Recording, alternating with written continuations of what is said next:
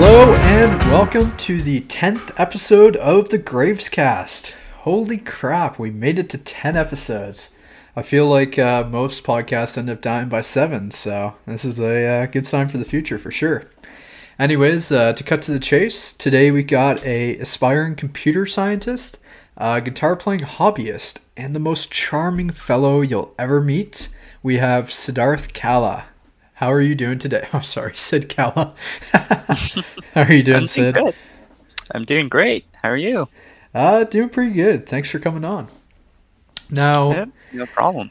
I think one of the biggest things we have in common, something that you kept sending me memes for, was Cobra Kai. Am I correct? Oh, yeah. That is correct. So, Cobra Kai is a show that basically builds off of the first Karate Kid and pretty much focuses on the, 30 years later between Johnny, who is the antagonist of the first film, and Daniel, which was the protagonist, obviously. And Right. they kind of more so take more of a mentorship role in the series. It's a TV series, 10 episodes a season, and it's just kind of following their lives after the tournament event. So right now, season 3 has ended, and season 4 is on its way. So we thought it would be a good time to kind of discuss what we thought of season 3 and what we're kind of predicting for season 4. So what did you like about season 3, Sid? I'd say season 3 was probably my second favorite season. Wasn't that big of a fan of the second one because there were a bunch of flaws in it, I feel like. But the phase of having Miguel recover from his injuries and the introduction, or not introduction, but the coming back of Ali in the show was a pretty nice touch. And also, they started including a bunch of OG cast members from the original movies. That was pretty nice to see. True. I That totally was, agree with you on that. yeah, they've really, because I'm not generally a big fan of reboots, but like Cobra Kai is like one reboot that's actually made good use of the time factor in here, because you can see that all of your favorite characters from the original movies, how they've grown old, how time has passed in the sense that they've had a lot of character development. You can see Johnny, who's the antagonist in the original series, is something of a protagonist in the show. Kind of like an Someone you feel anti-hero, bad right? for. Yep, definitely. Do you feel like the original movie had actually like a lot of substance to it? Because I've gone back and rewatched it and I just found the characters are pretty one-dimensional in a way. I mean, I feel like Cobra Kai really fleshes it out to like actual characters rather than Yep, just that focusing on the is. plot. Yep, that is definitely true. I haven't been a big fan of the sequels of the original one, but because I think they had a bit more character development for Danielle there, but I'd say like yes, it definitely adds a lot more depth to the original cast. You feel like Jaden Smith wasn't good enough? Yeah, so the spin-off are not so much as a spin-off, but I think the best part about that movie was probably just Jackie Chan, Yeah, totally agree on that. right? Yeah, I mean, I watched the original actually after watching that spinoff, so Ditto. um, yeah, So I feel like there's always a special place in the heart for that, but at the same time, you can kind of recognize where all the flaws were and everything. oh yeah, for sure. Did you feel like Cobra Kai season 3 kind of had like there? I feel like there's a suspension of disbelief in the first two seasons. Like spoilers, of course. At the end of season 2, you have that huge fight in the school where Miguel goes on to fucking Oh yeah, break his neck. And I probably mean, the best part, not him breaking his back, but just the fight scenes and the action sequences are probably one of the best parts about season two. yeah, but I mean, like, I feel like it wasn't too like that can happen at a school, right? But now you see Hmm. season 3 where it's like almost like Johnny and Daniel become beat cops. You have like, dude, imagine the cops were actually like in the show. Like, could they really like? how are these kids not getting charged for assault and battery by like breaking Daniel's house apart and again breaking people's That is arms? yep, that is a very good point. Yeah, there does not feel a certain form of realism to the show. They do try to keep the action sequences grounded, of course, but in terms of actually these things happening in a school environment is pretty hard to believe. I don't know, like some of it where it's like you had Hawk breaking shoot, I can't remember his name. Dimitri's Right. arm. Like I thought that was a pretty big turning point because I don't feel Hmm. like they show that type of stuff a lot in movies. Like, have you ever seen like John Wick 3? Like Hmm. when he's about to like drop the hatchet into that guy's eye, like everyone's turning away. You don't see that shit. Right. So seeing someone actually like get their arm broken, like hearing the snap of the bone, it was It grounded was in a way, but Yeah, it was something new, but I wouldn't say it's as gory as John Wick, but yeah, but definitely something that you wouldn't see coming, and you'd kind of turn your face away when you saw that for the first time. yeah, no, I agree with you on that one. I think probably part of the better parts of the seasons were definitely like you touched on Ali. I think that was fantastic because Hmm. it was very grounding. Like it brought back the characters to kind of their I guess teenage years, and you Yep. just kind of see the growth and maturity, and somehow that brings them together. I, I don't get how you keep seeing like Daniel and Johnny like hating each other one moment and then back together the Yeah. other moment, and Yep. having Ali be the one to kind of reconnect them was really That weird. was Yeah, that was pretty. And I mean, like that's probably the like in the original movies, like that's something that they fought over, and having that same person kind of bring them back near the end of season three was something that's very nice to see. I guess kind of a callback, and I guess on one hand there wasn't really any closure from the first movie in regards to that, right? Yeah. So I feel like they closed that chapter. I don't know about you, but I kind of want to see her end up with Johnny. Oh yeah. I mean, I guess we'll find out in season four, for which we actually have another original cast member showing up. It's actually from I think the third movie, but it's I actually have not seen that movie, so Terry DeSilva. it would be pretty interesting to see him come back. I'll give you a little bit of background on it. Pretty much, I Mhm. think Daniel wanted to get better at I guess just say karate for the sake of it. And so Right. Mr. Miyagi didn't want to like go further, so he went out and tried to, find someone else who would work with him. So for Hmm. some reason the whole plot of the movie is that okay, you know what? We're going to get like this guy was part of Cobra Kai and everything, like one of the kind of old friends of Sensei Kreese. And so Right. basically, he kind of played the imposter. He's like, "Oh yeah, come to my dojo. We'll teach you." And his whole plot was to just like get Daniel to hurt himself. Like he's like, "Oh yeah, punch the steel like punching bag. Like it'll make you tougher."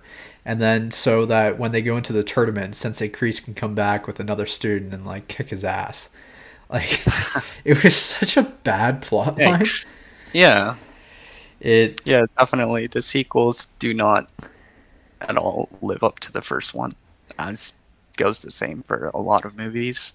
It's definitely hard to come up with sequels that actually deliver or try to keep up with the originals or the first movies. If especially if the first movie was really successful, oh like for sure. there's obviously sequels like Empire Strikes Back that actually did a lot better than the first one. They made improvements, like areas that the first one was lacking in. But those are a lot more iconic, and in general, sequels are kind of hard to do. Well, I feel like it's also recognition, right? Like when Star Wars first came out, George Lucas, Steven Spielberg were all kind of like nameless directors and shit, right? But I mean, Yep. with even with like Cobra Kai, it was on YouTube, I think Premium or something at the Hmm. start, so there was no real Yep. No one recognition. really knew about it. It It was didn't. only till Netflix acquired it a couple of years ago that people actually got to watch it and were like, "Oh, damn, this is pretty cool." Yeah, So exactly. So I feel like, in a way, it just came down to having to, reinforce that and expand the audience more than anything that made it more successful. I wouldn't say like yep. season two is better than season one or anything like that, but I think really the Hmm. exposure won people over. Yep. I agree, 100%. I think it's funny how you mentioned Star Wars because, in a way, I don't know about you, dude. I feel like I talked to you about this already, but at the end of Hmm. season three, it just fucking felt like Return of the Jedi. Like when you saw, it's like Kreese was Palpatine, Robbie was like Luke, and then fucking Johnny was like Vader or something. It was Oh yeah, so weird. It was like, yeah, Robbie, come back with me. Like we can go to the light side, or I guess reverse. Robbie is Vader, and yeah, yeah. Johnny is Luke. Kind of. And then, yeah, I mean, you know how it goes. It's just Yeah. it was very weird to see how, because there's no, it's not like, they're soldiers like going against each other on some certain belief. Hmm. It's literally a child learning karate. Like, Yeah. how can you bring those dramatized elements to this? It's Yeah. it's True. astounding. I mean, would I you? mean, there's also like an appeal to younger audiences. Not a lot of plot lines. I feel like they have different plot lines to appeal to different audiences. Some people care more about romantic plot lines, like the thing with Miguel, the love triangle between Miguel, Sam, and Robbie. And some people care more just about the action sequences. So there's a little bit of everything for people to find here. But usually I found that so like an appeal to younger audiences is definitely there. So you can see how like Daniel, it's kind of like your good guy, the Eagle Scout, um, The and Eagle like Scout. Johnny's more of a badass. Yeah, the like different kids would appeal to different kind of characters there. What do you personally want to see out of season four? Um, Not sure because there's a lot of I want some resolution between Johnny and his son Yeah. to like actually have him come back to his dad. But there's a lot of plot lines because a bunch of characters they actually did not show up in season three that were in season two. I Right. kind of want I do like how Eli or like Hawk is back with Dimitri by the end of season three. Yeah. Uh, that friendship that rekindled that was pretty good. I do want to see Kreese again. That would be pretty great. I feel like he's a pretty strong villain and definitely has something going for in season four for sure. I feel like for me, I agree with you in regards to seeing all the characters and stuff. I think it'd be for me the major thing is just resolving the Johnny and Robbie drama because I feel like we've Right. been like kind of teased the entire time by it. Like sometimes they're warming up to each other. I mean it's the same thing with Daniel and Johnny, right? Yeah. It's just back and forth, back and forth, back and forth. And I mean Yep. outside of that, I kind of want to see. Really, more so, I guess, the takedown of Kreese and I guess Terry DeSilva now, because I mean, in the Hmm. end, I feel like they're on their last legs. Oh yeah. And I'm guessing the final sequence would be something with Johnny and Daniel like settling it for like forever, like just having one Yeah, last fight. But that's kind of like something that's predictable. I'm not sure if that's actually going to happen. I think But if yeah, I think it yeah, go needs to ahead. happen. I mean, what Oh yeah, I don't know about you, I don't want a season five. yeah. If you like, they might be kind of scraping the barrel there because they're really using the original cast members pretty effectively. But if they don't have, and what they do have is a lot of good action sequences and strong character development, but they might be running out of substance here because they can't just hold strong on the nostalgia factor of you having seen those movies as a kid and you're like, oh, now you're all grown up and you're like, oh, these are all my favorite characters. They've grown old now, so that nostalgia factor is going to wear off pretty soon. Well, I think it's just a case of how far can you like you're right. The characters are good.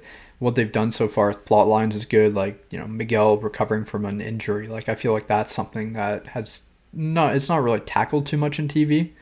I Hmm. mean, in some shows for sure, but I mean, I don't think it's a huge plot line that people tend to tackle. So stuff like that was fantastic, but I mean, in the end, I feel like what season one wrapped up with, like, God, how did season one wrap up? Just winning the tournament? Miguel winning the fight against Robbie in the tournament.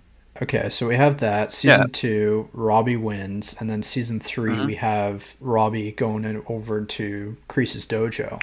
I mean, But did Robbie really win though? Because like I thought Miguel won, but he showed mercy, yeah, and then Robbie took advantage of that and kind of screwed over Miguel there. I mean, you got a point. I'm just more so saying, like, around the idea of like karate as a topic. I feel like they've kind of extended it as far as they can go, and I feel like they're hmm starting to just repeat a lot of plot lines. So I think season Yeah, four's got to be the last one. I think it's, you know, definitely. the big bad is just Kreese and Terry Da Silva. There's not going to be another big, like, but really they were the antagonists of the first 3 films, I think. So they can't really Right. bring more into it. I mean, I thought Chosen was going to be an antagonist or like some kind of antagonist in season 3, but that was a pretty good twist that he's actually Yeah. not that mad. Dude, that was With so good. yeah, that was a pretty good scene. But yeah, I mean, going international, you know what? Perhaps they could do that. But I feel like, if anything, if they're gonna tackle a fourth season, I think if anything, maybe they try and go international hmm between episodes 5 and 10, resolve the Kreese stuff by episode 5, and then end off strong. Have the kids take a victory in like Japan or like a world like championships rather than just the All Valley Championship. Right. So, and then outside of that, I think you guys see the end, or else it's gonna become a Riverdale. Oh yeah. They're gonna find like the first master of karate and like bring him back from the dead or some shit. Yep, and bring Mr. Miyagi back. Oh, Uh, dude. yeah, yeah. I Oh, don't think I want to see that. I mean, you would end up watching it, right? You gotta. Probably, yeah. I need to know how it ends, I, obviously. I mean, you went Yeah. through what, like 1,000 episodes of One Piece or something? Oh yeah. I mean, there's like a lot of TV shows that I've caught up on, and I binge a lot. Like Game of Thrones. My plan was to binge it over my summer vacation, but that actually lasted just 1 week, Oh my and god. I was out of material really fast. You sound like the So type of guy who's able to make it through like the entire Lord of the Rings trilogy on his lunch break. pretty much, and I don't play it at double speed or anything. It just yeah, it's just like keep watching. Could you watch the entirety of Tarantino's movies all in one sitting? Like the entire 10? Um, what makes you think I haven't done that already? Well, Uh, I just think you're a huge Tarantino yeah, fan, and I think yep, we've got some different opinions definitely. on that. I've had a Tarantino like marathons, but usually I split them into like mini marathons. Try to watch like 3, 4 Tarantino movies at once. It's fun, but like when you watch them together like that, like one after the other, you kind of feel like, oh, there's some similarities. Like there's definitely you can see like 10 minutes in a movie, and then you can say, I'm like pretty sure this is a Tarantino movie, even if you Yeah, haven't seen it before. There's a lot of characteristics and like quirks you can find, like non-linear storytelling, and there's usually like the movies are split up into the classic Tarantino 3 phase part, where yep, the first part is a very it tries to get you into an engaging conversation like Reservoir Dogs.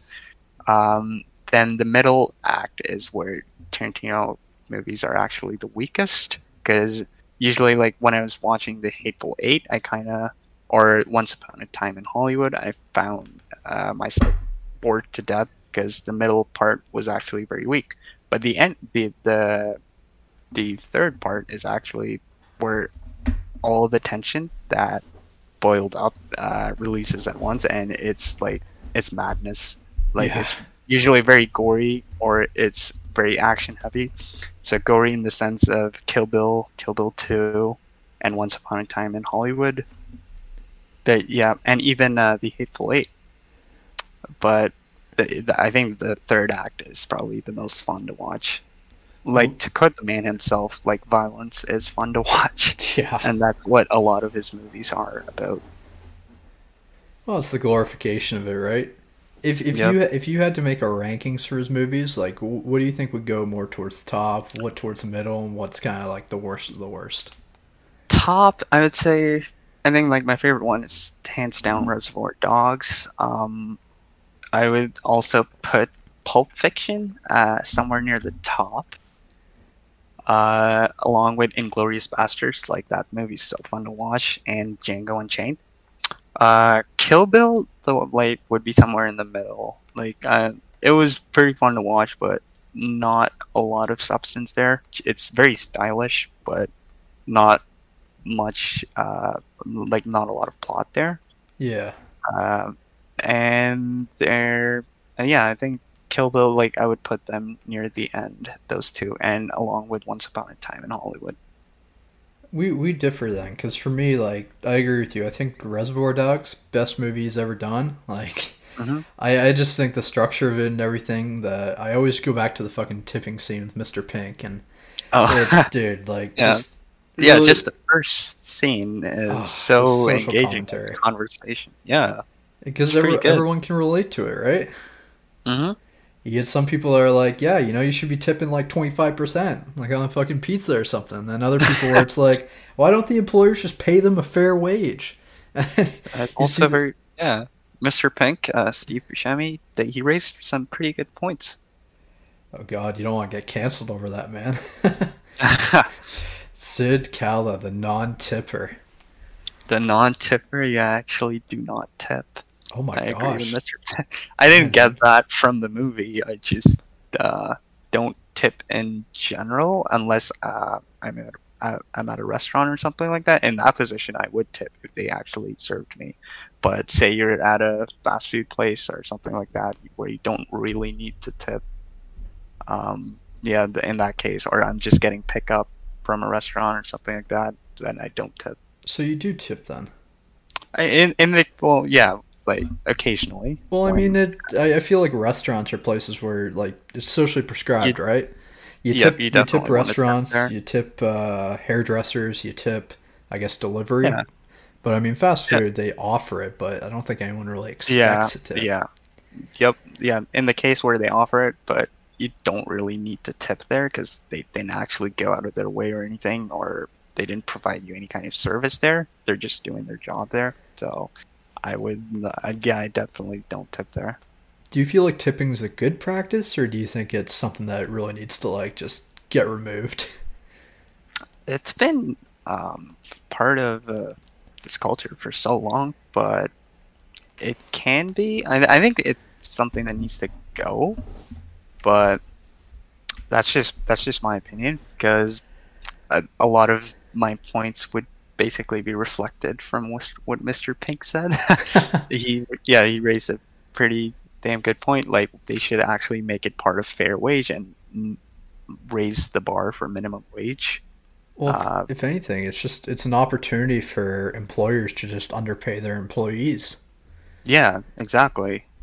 And Like, the if they expect that their employees, because they're getting tips, they can get away and make do with a less than optimal wage, then they're actually going to stick with that wage and they're not going to increase it.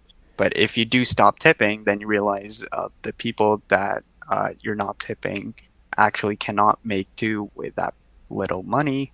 Then the employers, they'd either just quit or have the employers raise their paycheck. well, the employer I think is required by law to subsidize, but no one ever tells you that. Right. No, it's such a it's kind of a Marxist thing, right? Like you've got it's so weird because you've got employers in competition with their employees and vice versa.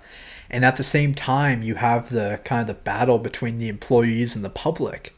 Like, dude, if you go to a restaurant, I'm scared because if I imagine if I like don't tip, next time I go into that restaurant, I can guarantee Oh my yeah, you're food's been not like gonna. spat on, thrown in the Oh urinal. yeah, that's my biggest fear.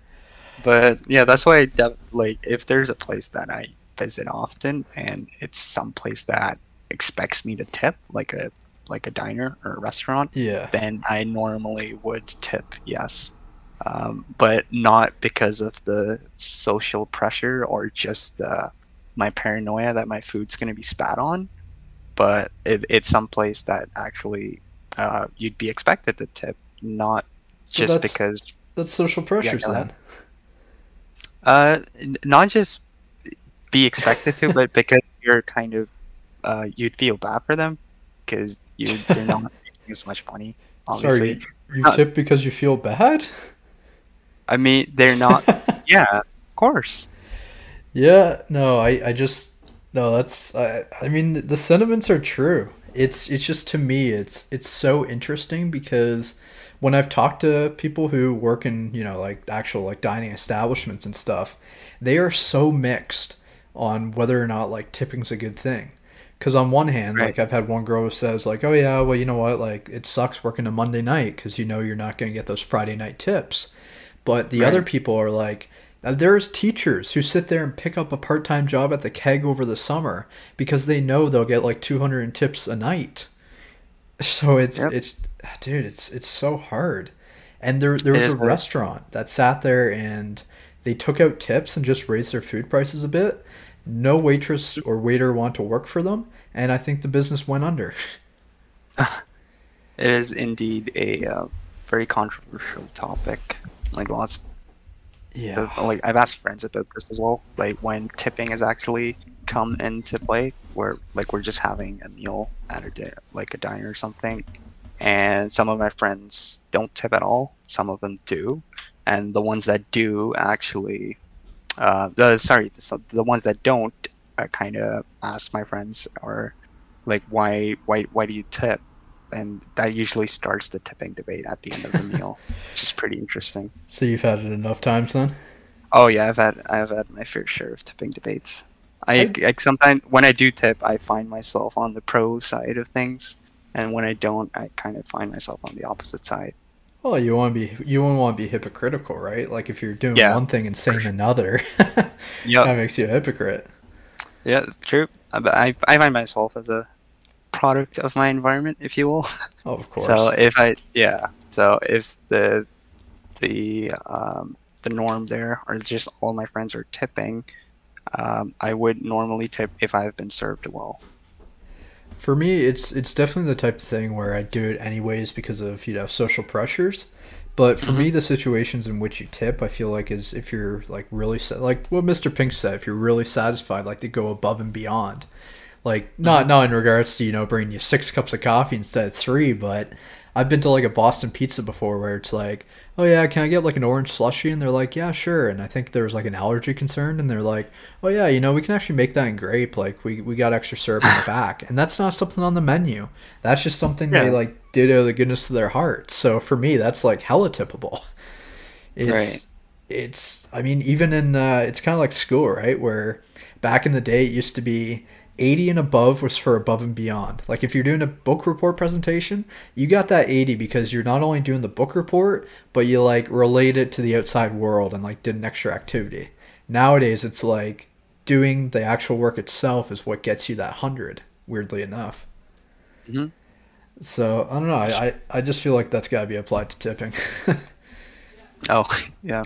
I mean, if you can get rid of tipping altogether, that would be pretty good. Because I'm definitely pro no tipping on that side if you can get rid of it. But in the sense that when I said I don't normally tip, I meant that I would rather not tip. Yeah. But yeah, I think it's just cutting out the loophole, doing that. If they want to raise the food prices, that's fine with me. I feel right. like there's just so much social pressure, and I mean like Hmm. in one way, by the idea of being enticed by the tip, it's like I'm gonna do a better job in my job, but shouldn't you be doing that normally? Right. It's It's it true. it's If you find that you've got a regular and they don't normally tip, you wouldn't really want to go out of your way or do a good job at serving them, right? yeah. Because like no matter what you do, they're not gonna tip you. Dude, so So sometimes they'll even chase you there's down not too. really a lot of fair treatment there for No. customers. I mean, So if there's you a lot of issues like tipping can raise.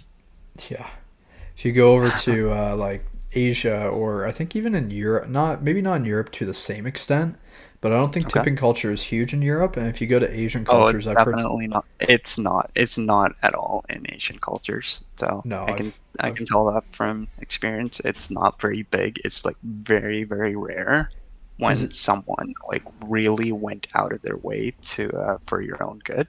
is it true that Um, it's seen as a sign of disrespect? I've heard stories like uh, that of you not tipping. of you tipping. Because Oh, I've heard some people say like, no, I shouldn't be tipped. Like I'm just doing my job. I'm not sure because I know, like, I can tell from like experience in Indian cultures, it's not really seen as a sign of disrespect. It's very rare, of course, but when it does happen, it's not at all a sign of disrespect. It's just you saying that they did a good job.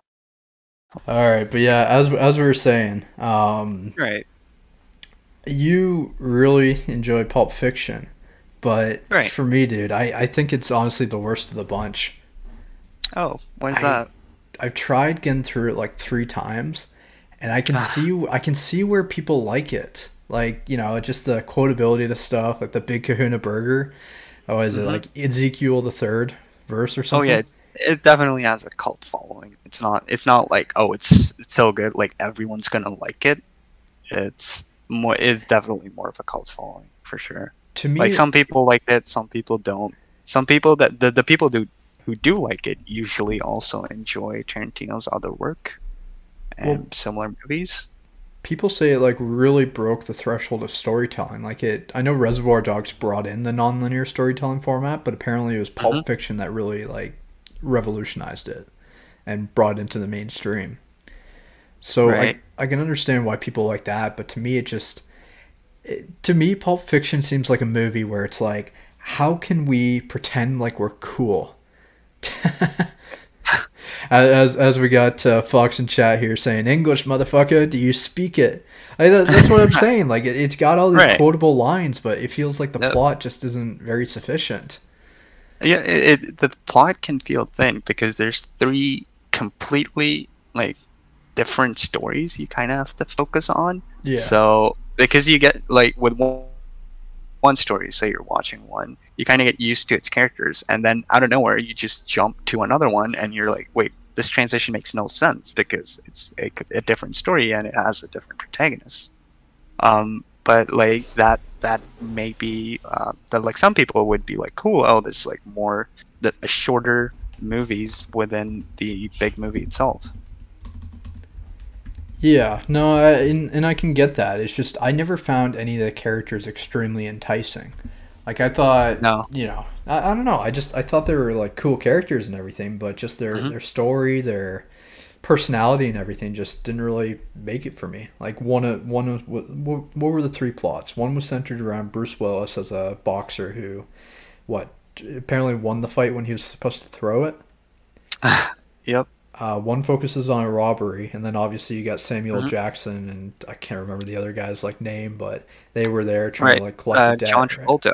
Yep. Okay. John Travolta, Vincent Vega. He's the hitman, along with Samuel L. Jackson. I mean, it does bring the romantic aspect into it, but to me, it Hmm. really fell flat. And really, I don't know if there's much to bring to that because in the end, it's just some movies hit, some movies don't. Like I feel like some people That's might watch true. Reservoir Dogs and it's like, well, I don't care that this guy like is a psychopath, or I don't care that this guy is fucking not tipping. Right. So Yeah, I to don't know. each their own. There's like a lot of different directors, like Wes Anderson and others. Like there's like definitely a very like a very identifiable quirk to these kind of movies. And that's kind of how they stand out. With I'd say Tarantino, obviously, there's the non-linear storytelling that's very prevalent in his movies, and that's something that I like. It's something that's not. like not ordinary. It's something that stands out, and Yeah, it's kind of fun to watch. Yeah. I'd agree with you, but you know what? Not for me, and I don't think it will ever be for me. But Yeah, yeah, fair enough. like you said, Reservoir Dogs and Glorious Bastards, fucking fantastic. I don't think you can beat Oh them. yeah, Django Unchained as well. Yeah. Now, something you brought up to me earlier is the concept of the Amazon. Is it Amazon? What do they Yeah, actually call it? Amazon. No, So, pretty interesting thing there. so what is it? It is a Zen booth, quote unquote. It's pretty tiny. So, as I'm sure you're aware, the condition of Amazon warehouse workers is not completely optimal. Like the working conditions, they get. I think like I've had a friend who worked there part time actually, Really? and he said they work like they work 8 hours a week, obviously. Sorry, 40 hours a week, 8 hours a day. They get like a 30-minute break and two 15-minute breaks, which you're like, oh yeah, that's not bad. But the entirety of the work is just straight up manual labor. Yeah. And when you factor in that, you're like, oh shit, that they're actually working for 7 hours straight of manual labor, and that's obviously, and like the enclosed condition of the workplace might not be the best one for a lot of people. So Amazon came up with a solution, or like a solution again, quote unquote, is these chambers, these wellness chambers, these mini booths where workers, when they're stressed out, can go to relax. I think it plays you meditation videos and stuff like that. Um, I don't really see how that's gonna work out. For one, like because of the environment of the workplace, like a lot of people would feel claustrophobic with within being enclosed in this tiny box. Um, yeah, it's something that's I don't see it working, but would be pretty interesting to see how it turns out. I mean, is that kind of their response to all the backlash of the workplace conditions not being optimal? I suppose. It could be. I mean, from what I've heard, Amazon actually hasn't replied to any of the comments that a lot of people have brought up about this. They just like after they had their release for the box, or they told the press about this, they actually have not replied to any comments, as far as I know. I think it's kind of an interesting topic because it really asks the question of macro versus micromanagement. And I Right. mean, it's weird to say, kind of sucks to say, but when you're working for a company, you're getting paid like you work a 40-hour a week job. You're getting paid for those 40 hours, right? Hmm. I feel like most workplaces don't have any type of optimal plan in place to ensure Right. that all that work is being done. So a lot of people might even be able to get by with doing like 4 hours a day and just, scrolling social media, napping, Hmm. playing games, whatever the rest of it. And I mean, with work from home, that's made it a whole lot easier. Yeah, But with for sure. Amazon, they've come Hmm. down and they've really got it down to a science where they know what people can do, they know how to optimize the workload and everything. Right. And it's very restrictive. It's completely, in a way, really, it is inhumane. But it Right. really does beg the question, like, how do you make it fair? Because on one hand, is it fair for someone to sit back for like an extra 20 minutes and scroll their phone during the day when they're being paid for that 20 minutes? Right. I mean, really, it's not. So Amazon just got to the point where they're optimizing their workers.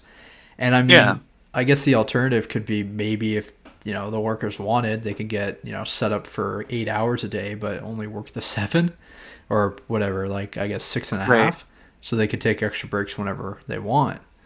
But I feel like there would be backlash towards that. That is a good point, but I feel like the boxes themselves can't be the only solution. Like something like providing more employer benefits or just improving the places or the workplace conditions would help a lot. I mean, their breaks are actually already ridiculously short, so like a very simple idea would be to increase their breaks. But like I said, like you said, you don't want them sitting like on their couch for like an hour just scrolling through their phones and just being paid for it.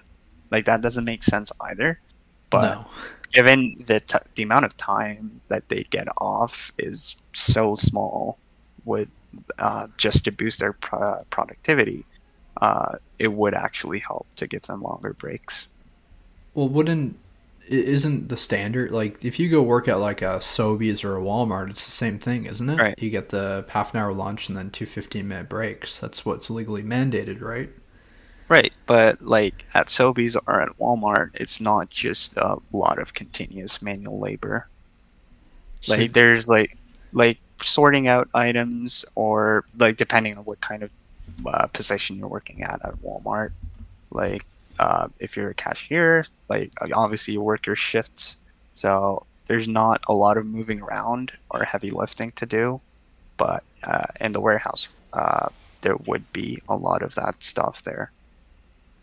yeah, no, I definitely agree with what you're saying, but Mhm. at the same time, I mean, I guess they're two different jobs, right? Because I mean, Yeah, I guess they could probably optimize like produce and stuff, but with right. cashiers, you're reliant on the customer. So Yeah. I think, There's no customers. You're just kind of just stand there doing nothing. yeah. And I mean, for those where it's, oh gosh, dude, I've had employers before where it's like, oh yeah, if you're sitting there doing nothing, like, you've swept the floor and everything, just sit there and look pretty, which, doesn't Yeah, really very work out for much. me. I mean, But yeah, cashier though, like that thing, because a lot of people, I usually prefer to do self checkout anyway. So, you're a like a lot of self-checkout people, guy? yeah, Oh my gosh, aren't you trying to fight against the corporations? Making you work as a dude, you're a part-time cashier at that point. yeah, pretty much. Oh my You gosh, are know, you taking machines away are taking jobs? over, man. Oh Yeah, they're taking gosh. over jobs. Oh, I don't. Ooh. On one hand, like I like it as an option. On the other hand, I Right. hate companies that are like just straight up going into it. Like, we own like there's a no frills bias. And at that no frills, there's like one checkout lane and then the rest is self checkout. And Okay. my god, that one checkout lane you could be waiting for like 20 minutes to get in there. Oh boy. It's almost like a forced way of doing it. And I mean with self checkout, you can get one person for like 8 or 10 of them, right? Because Yeah, you just need it's someone very there true. to provide quality assurance. Pretty much, yeah. You can get away with just one person like manning like 5 counters, like self checkout counters. Like I think that's enough. So like usually when I go into Walmart, there's like 10 of them, and it's just 2 people like walking around, seeing that people are doing what they're supposed to be and not actually just putting things into their bags and walking away. Yeah. So yeah. Well, I mean, it does. I don't think most people are distrust, or I mean, like not trustful enough to do this, but they could sit Hmm. there and I guess if they're, I think it's the case where if you have an avocado, you can put it in as like a banana and like save half the Right. cost or something. So Um. Yeah. there is Uh. Yeah. Go ahead. there is kind of a win-win, I guess, kind of reciprocal in regards to I guess you could do that if you wanted, but in the end you're in the wrong, right? Like you're Hmm. stealing and they're I don't know. I don't know, I just Yeah. didn't know you were a pro self checkout guy. I'm just astounded, man. This is like the biggest thing that has ever been revealed on the Gravescast. Oh Oh well, my that was last god. episode. Oh, okay. There you go. But Biggest yeah. thing revealed for this episode. Yeah, exactly. Yeah. I think if anything though, going back to Amazon, is it almost Right. the type of thing where we might need different standards for manual labor workers? Yeah, I think so. Because I mean, it depends on what kind of manual labor are you working. I mean, it's like construction, where you're also putting, uh, like, there's a lot of more at stake there. But at Amazon warehouses, there's not a lot of stake to human life, but more like stake to the company's profit, Yeah. No, you right? definitely got a point there. I just think it would be hard to standardize it, right? Because on one hand, Oh like, yeah. if you say, hey, you can take an extra half an hour, like paid break, that'd be great Hmm. for Amazon workers. But when it comes to, something like Sobeys, it might not be beneficial Yeah. because you're already sitting around, right? Yeah, that Uh, makes sense. Really depends on the job, to be honest. So it's very difficult to standardize or generalize. oh my gosh. We actually do have a Bezos supporter in chat here. John says Yeah. Bezos is based for not allowing people freeload during work. That is a very edgy way of thinking, but I think so, but dude, yeah. it's just so hard. I mean, we're optimizing the workplace in regards to AI and computer generated stuff, Yep. but it seems like we also got human optimization. It's like where does it end? True. Like, can you imagine your CS jobs where it's like you need to have a certain Oh number of my lines God. programmed an hour? No, that's just yeah, that's just not gonna happen, dude. Do you? That sounds painful. I don't think anyone could do that. No. Yeah. Now I imagine it comes to like when it comes to this, like during COVID, we're obviously pretty work from home based, with the exception of more frontline jobs like nursing or I guess working for Bezos. But do you feel like we're going to transition to more of a work from home or hybrid after the pandemic? Um, that is a good question because I've noticed some companies actually moved permanently to work from home environments. They noticed a sharp boost in productivity of their employers. People, when they started working from home during the pandemic, actually in those companies seemed to do a lot more work than they would in person. So even after the pandemic ends, they've moved to permanently work from home. Other places, or like just for myself, I would not imagine myself working from home. It No. is no. I do like that. It has its ups and downs. I do like the fact that I don't have to obviously travel for work. I don't have to commute. I kind of I'm very comfortable working from home. It's like a very comfy environment. But there's also things that I'm missing out on, and it's very easy to get distracted when you're working at home. There's not really any. There's a you can have roommates, you can have family that kind of that could potentially disturb you or not let you work properly. But and I think like going to work actually sets a standard for workplace conditions for sure. Like that you need to work well. It's having like your friends, your fellow employees together. There's just a different factor. Yeah, but I mean, Yeah. you did say the productivity went up from work from home, right? I know you touched That on the being home yeah, factors with like yeah, having your that family might be around. temporary. That like you need a lot more data. Like maybe when things go back to normal, people would actually prefer going back to work as opposed to working from home. I mean, obviously, different people have different needs. Like they feel like some people find working from home is the best. It's very suitable for them. Others don't. Uh, the fact that like for CS jobs, there's not a big transition, right? Because No. you don't need to be in the office to actually work, as opposed to a lot of other jobs where you actually do need to be there. So the transition was definitely the easiest. So in our industry, you might see a lot of people just continuing to work from home. Yeah. But obviously that won't be the same for other industries. I think for me, I definitely want to be in the office, weirdly enough, but I think it would have to be Right. more of a hybrid thing. Like, I can Yeah. certainly see where people are coming from, where it's like, I don't want to do a 2 hour commute there and back from work. I Oh could just yeah, roll for sure. out, throw on some PJs, and be on the computer Yeah. in 2 minutes. Wake up 2 minutes before your meeting, put on some PJs, and just be like, yeah, this is great. But yeah, you're right, because in our industry, like the transition, because it's like basically none, a lot of people find themselves being more comfortable working from home. But I for myself don't really find myself as fun because like in co-op, like a lot of the main point is to kind of network with other people, Yeah. and networking is really hard to do when it's remote. Like hanging out with other co-ops, like talking to your managers, supervisors, asking for help from other employees. It's very hard to do that remotely, like making friends. Oh, for sure. And in person is just an entirely different experience.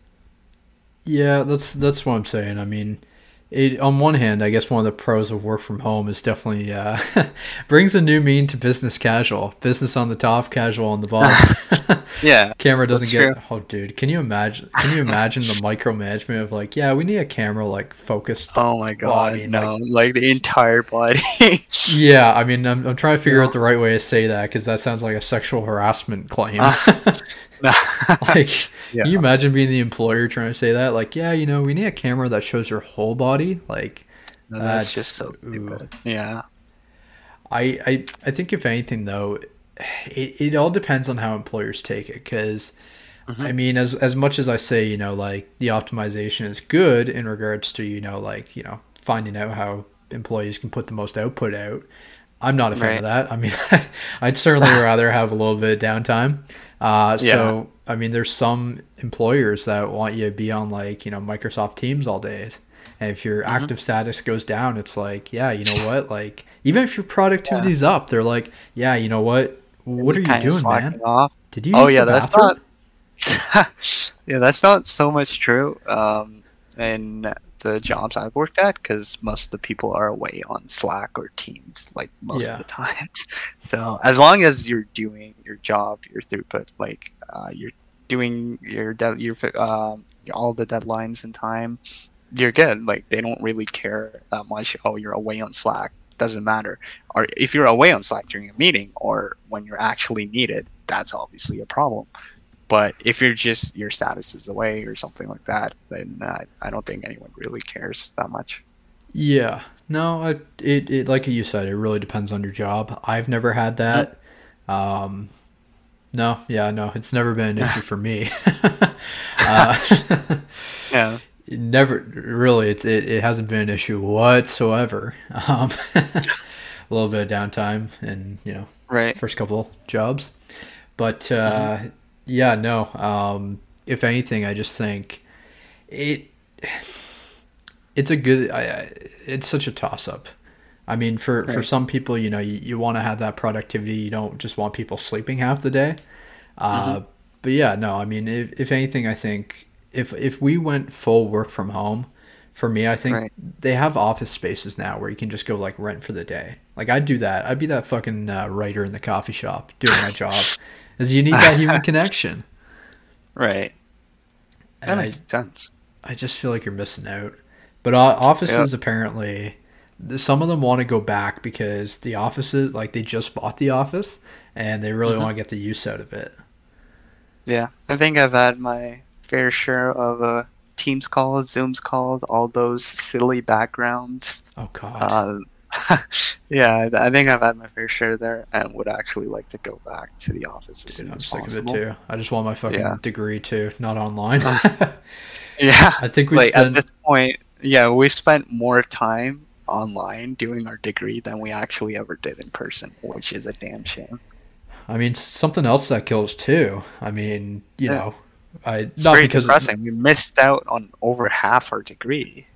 Well, I Like, mean, where does that time go? it sucks for the classroom experience, but at the same time, I mean, we're already suffering some pretty declining marriage rates here in Canada, and I mean, Right. not getting that opportunity to go out, interact, meet new people, kind of definitely Oh stalls yeah, that as like well. yeah, because like university is like one of the last places like you'll make new friends because obviously it gets a lot harder after university to make friends. Not that you can't, but it definitely is a lot harder because in university you have all these people in your same age group studying the same things. Very easy to make friends, all clustered together from all parts of the world. So you would definitely find people with same interests. Yeah, But say like you start working, you've graduated, it's very hard to find people with similar interests or like make new friends because then you'd also have like just work friends, but you'd also it would be hard to make friends like that were oh for outside sure, work. Yeah. and having that lead even further, right? Hmm. I mean, Well, I mean, I seriously, it's harder to definitely meet new people and like foster those like romantic relationships after. I mean, Yep. really, your counterbalance to that is find someone who will have that. What I think I've heard. I think it's been more in How I Met Your Mother, but that family pact, or not the family pact, but like when we're 40, if we're both Oh unmarried, yeah, we get I've married. seen that on Friends. I've seen that on so many '90s sitcoms. It's a thing. I don't know if it's a thing in real life. But it's definitely a thing in TV shows. You know, you're just like, oh yeah, we made a pact. If we're both single when we're 40, then Yeah, let's just marry. Yeah, I don't know. like Like that kind of feels like forced marriage because it's like a last resort. And do you really want your marriage to be something that's a last resort in your life? no. Like, obviously, you don't want to end up alone, but you're just marrying someone for the sake of not being alone and not because you actually believe them to be the one, quote unquote, or someone Yeah, that you want you to don't want to marry. settle, Uh, right? I mean, Yeah, me most people settle, like in my experience from what I've seen, but like you normally, ideally, you don't want to settle. me personally, I'm trying to work on a 40 pact. I've got a friend named Did you Fox find? who, I'm trying to work on. Eventually maybe he'll make the pact with me, but who knows, man. We'll see. I think I just got to work it a little longer before I ask the Yeah. question. But no, I mean for me the coworker situation was ridiculous. Like in my first co-op, one of my Hmm. coworkers, I definitely had thought they were cute and everything. So I Right. tried to kind of keep in contact and everything. But by now it's been like a whole year since, and I don't know. I don't know if you can go after like a year and be like, hey, you want to go on like a date or something? Like that's a year later. Right. Yeah. I always subscribe to like the 2 week or like 2 year theory. Like I've Right. definitely felt like you know whether you like the person within 2 weeks and you gotta pull the Yep. trigger, or sometimes Mhm. you get like I've had a friend who they were friends together for 2 years, like 2 3 years or whatever, and then they finally started going out, and they've been together for like 4 years. Yeah, for some people it takes longer to realize that that is someone that they want to pursue a relationship with. Sometimes I don't believe the love at first sight thing because No. like I can't. Yeah, no, it's like it's not like how can you know like without even talking in person? How can you know that that's the person you want to pursue a relationship with? Because like at that point you're just going after looks. There's not really you don't have enough information about the person in the first 5-10 seconds. I mean it's what Hollywood tells you, so you gotta believe it. Not not a So lot of things Hollywood tells you is real. I don't mean to break your bubble there, but oh, for sure. uh, I mean, if anything, like marriage culture's been on the decline. oh yeah, I mean, like, the divorce rates are what, like 50%? are so scary that people actually don't want to marry or just just be in a relationship but like not marry. Do you want to eventually get married? Um, yes, I What definitely do. What would it take for you to get married? Um, so, like an ideal person that I want to marry. Yeah, Is I that guess that's a simple answer, right? But I mean, like, yeah? at what point?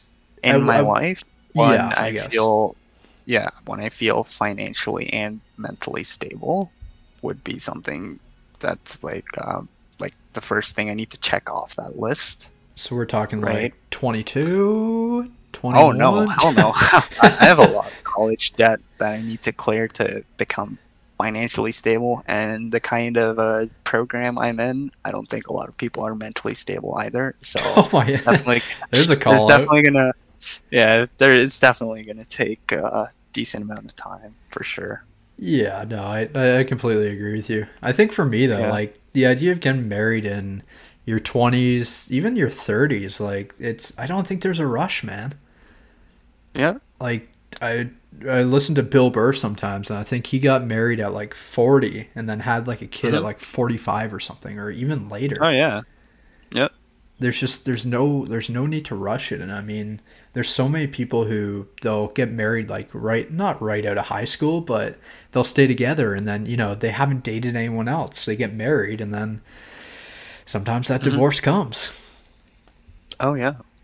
So I mean, it is a pretty serious thing that obviously you don't want to screw up. But truth be told, like a lot of people do screw up, given how like the divorce rates have been and yeah, like pretty much everywhere. But that also brings into question like what kind of marriage, because like different cultures have different ideas of what marriage is supposed to be.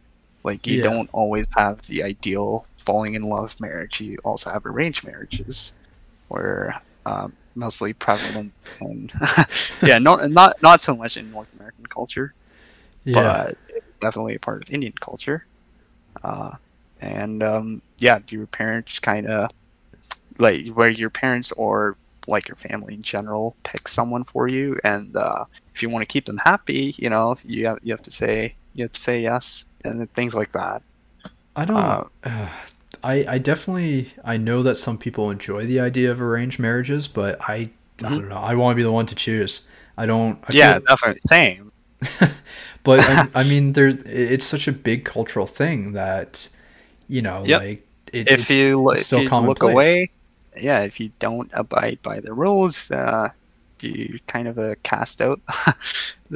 You lose touch with family. They don't, and not to say like they disown you completely, but it is very looked down upon. And the thing with culture is that the you might notice that the divorce rates in India are not that high compared to the United States. Yeah, So it's actually because like divorce is something that it's looked down upon in that culture. So most people, even in an unsuccessful marriage, they prefer to stick together just because of social pressure. Because if you do get divorced, that's something that's very looked down upon in that society. oh, you're totally right. And I mean, like, I was talking to my grandma just last week, and she was saying that she was like one of the only people she had ever heard, like, in her immediate circle who ever got Mhm. divorced. Because I Right. think she won the court case. Like, my grandfather was a little bit of an alcoholic. And Hmm. so basically, she said alcoholism and I think mental distress or something was the reason she got divorced. But she was a huge churchgoer, and her pastor was like trying to convince her to like not break the sanctity of marriage. And I just feel like people are more expressive and I guess open to like freedom rather than just, I don't know. Right. I mean, just open to living their lives the way they want. Like, Yep. sexuality, gender, like like really the expression of anything. We're starting to go like Hmm. really liberal. And I mean, the generation Yeah, behind us is really showing that. it's true. So, I mean, I see divorce rates even going down even further. To me, I wish there was a way of like not going I common law mean, though. yeah, but like you kind of expect divorce rates to go down if people just don't get married much in general. Oh, yeah. Uh, yeah.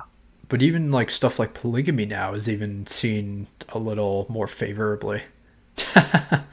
So I mean, people just live the different lifestyles. Me personally, I think I'd agree with you. With I'd get married to the ideal person, but I just think that there's no need to rush it. There's no need, like for me, I wouldn't even want a big wedding. I would literally just want like a Right. backyard barbecue. I Hmm. mean, like, make it cheesy as hell. Make it like, oh yeah, Oh like yeah. my vows would be like, will you be my financial partner for tax benefits and just shit like that. Yeah.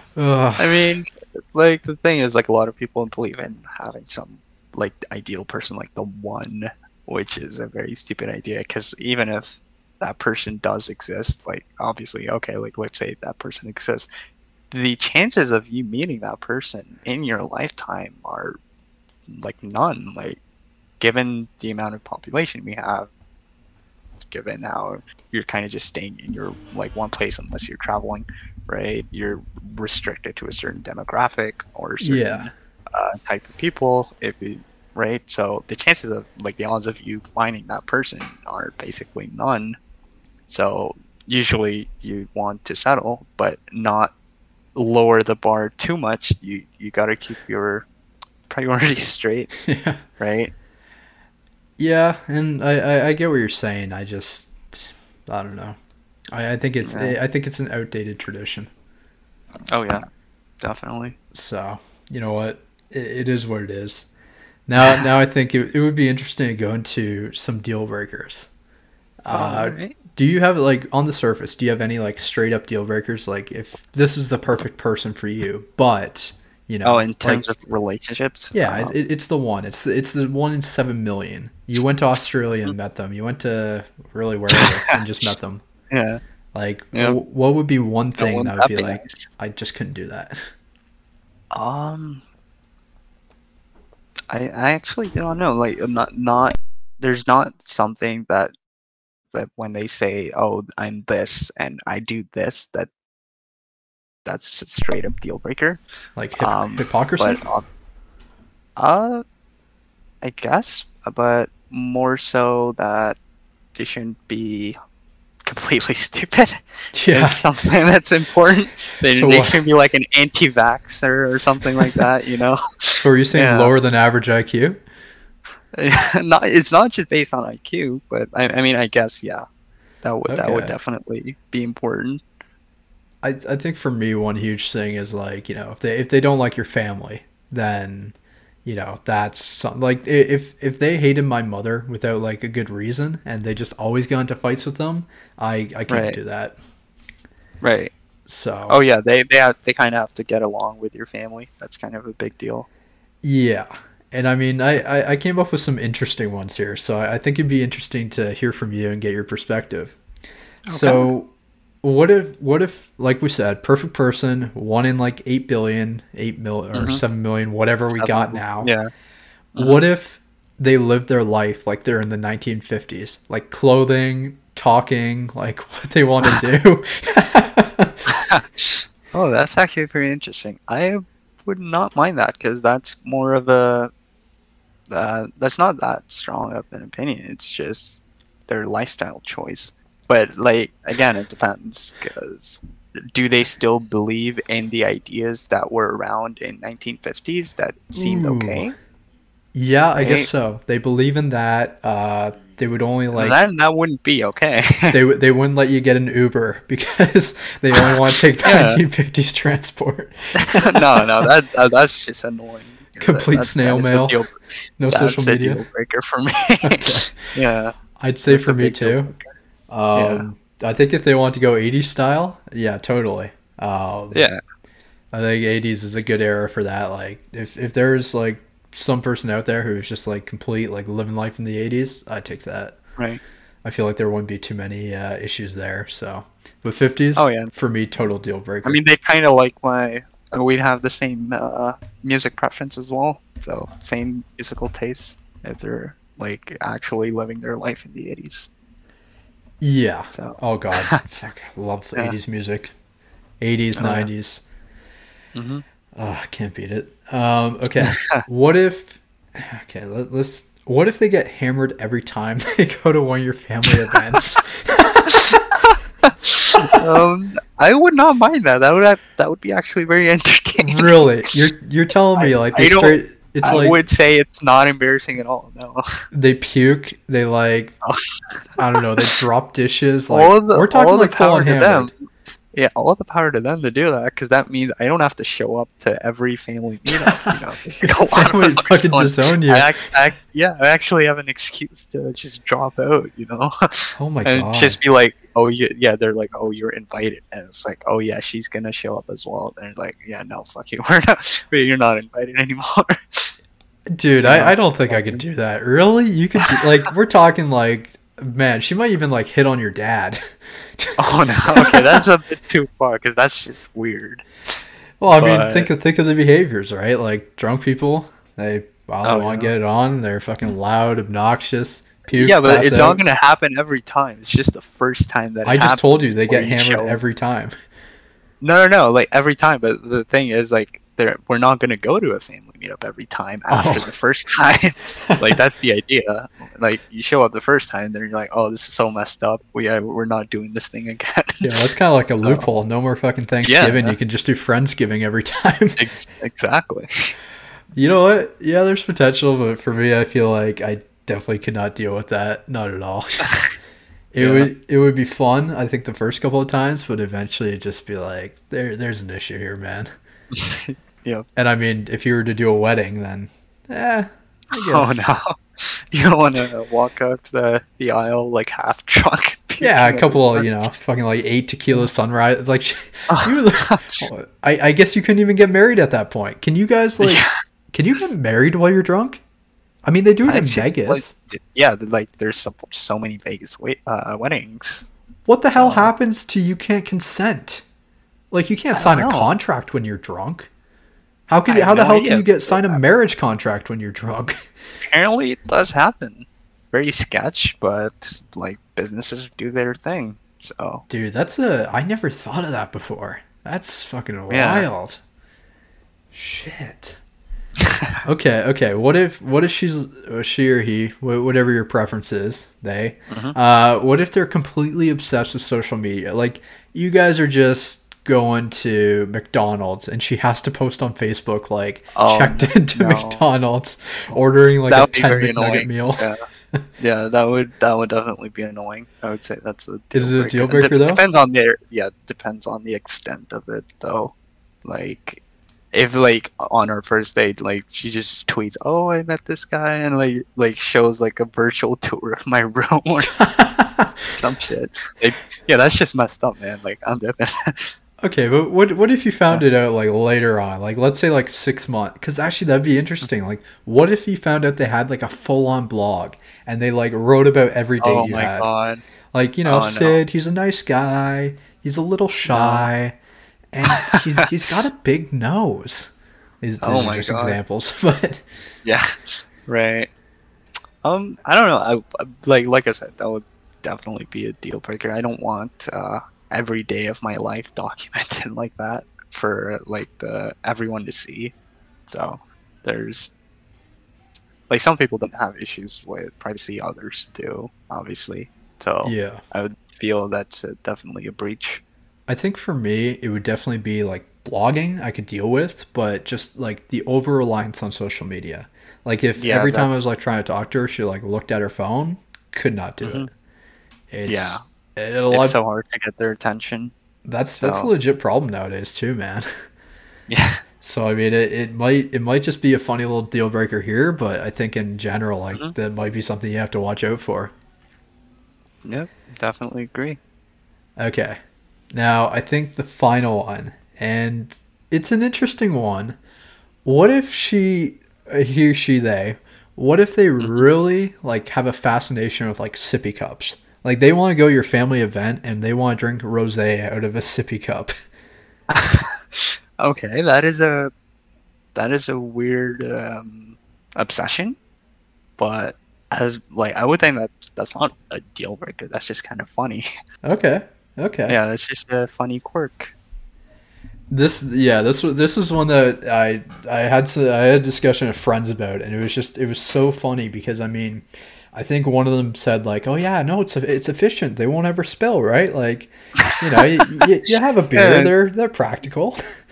yeah, So, you know what? For me, it totally wouldn't be a deal breaker. yeah, So, I mean, like it's a quirky thing, but I think it's interesting. To be honest with yeah. you, That what that it? could be part of their personality, you know? Yeah. Okay. Final one. What if they're actually this? No, this is interesting. What if they talk about themselves like they're in third person? Like it's not Oh, like I mean, if it's like well timed and comical, like that's no, fine. just all the But like time. all the time is just weird. That But is is it a so deal weird. breaker? She has the same interest, same sense of humor, loves your parent, like everything. Um, But no, you're that is like, a deal breaker. Yeah, hey Kelly, do you want a like do you want steak for dinner? Kelly And she's would like, like a sandwich. yeah. No, that's like that's like talking to Hulk or some shit.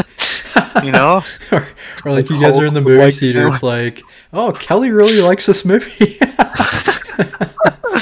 Yeah, that's just as funny as it would be for the first couple of times. You just get sick of it very fast. Yeah, I think I don't know though. Everything else is perfect. Hmm. Oh, actually, can you It's a imagine? close call. Yeah. I would have to say it's a deal breaker just because kids. Like, what if Right. every time they talk to their kid, it's like, Kelly's gonna pick you up from school now. Yeah. Kelly is very proud of you and your grades. Like parents do sometimes talk to their parents like in third person, right? Like yeah, daddy's just making you dinner, or yeah, stuff like that. But that's not. But but that's more of a younger thing. I think it's more identification, right? Yeah. So I honestly like it. I think just because of the kid aspect. Well, I mean, I wouldn't not date the person, but I just don't think it could be like the be all end all. Yeah, I wouldn't see it going any further. Yeah, I think there might be like 2 dates, but not a third. Yep. But yeah, I think that pretty much wraps us up then. That gives us a good indication of your deal breakers and stuff.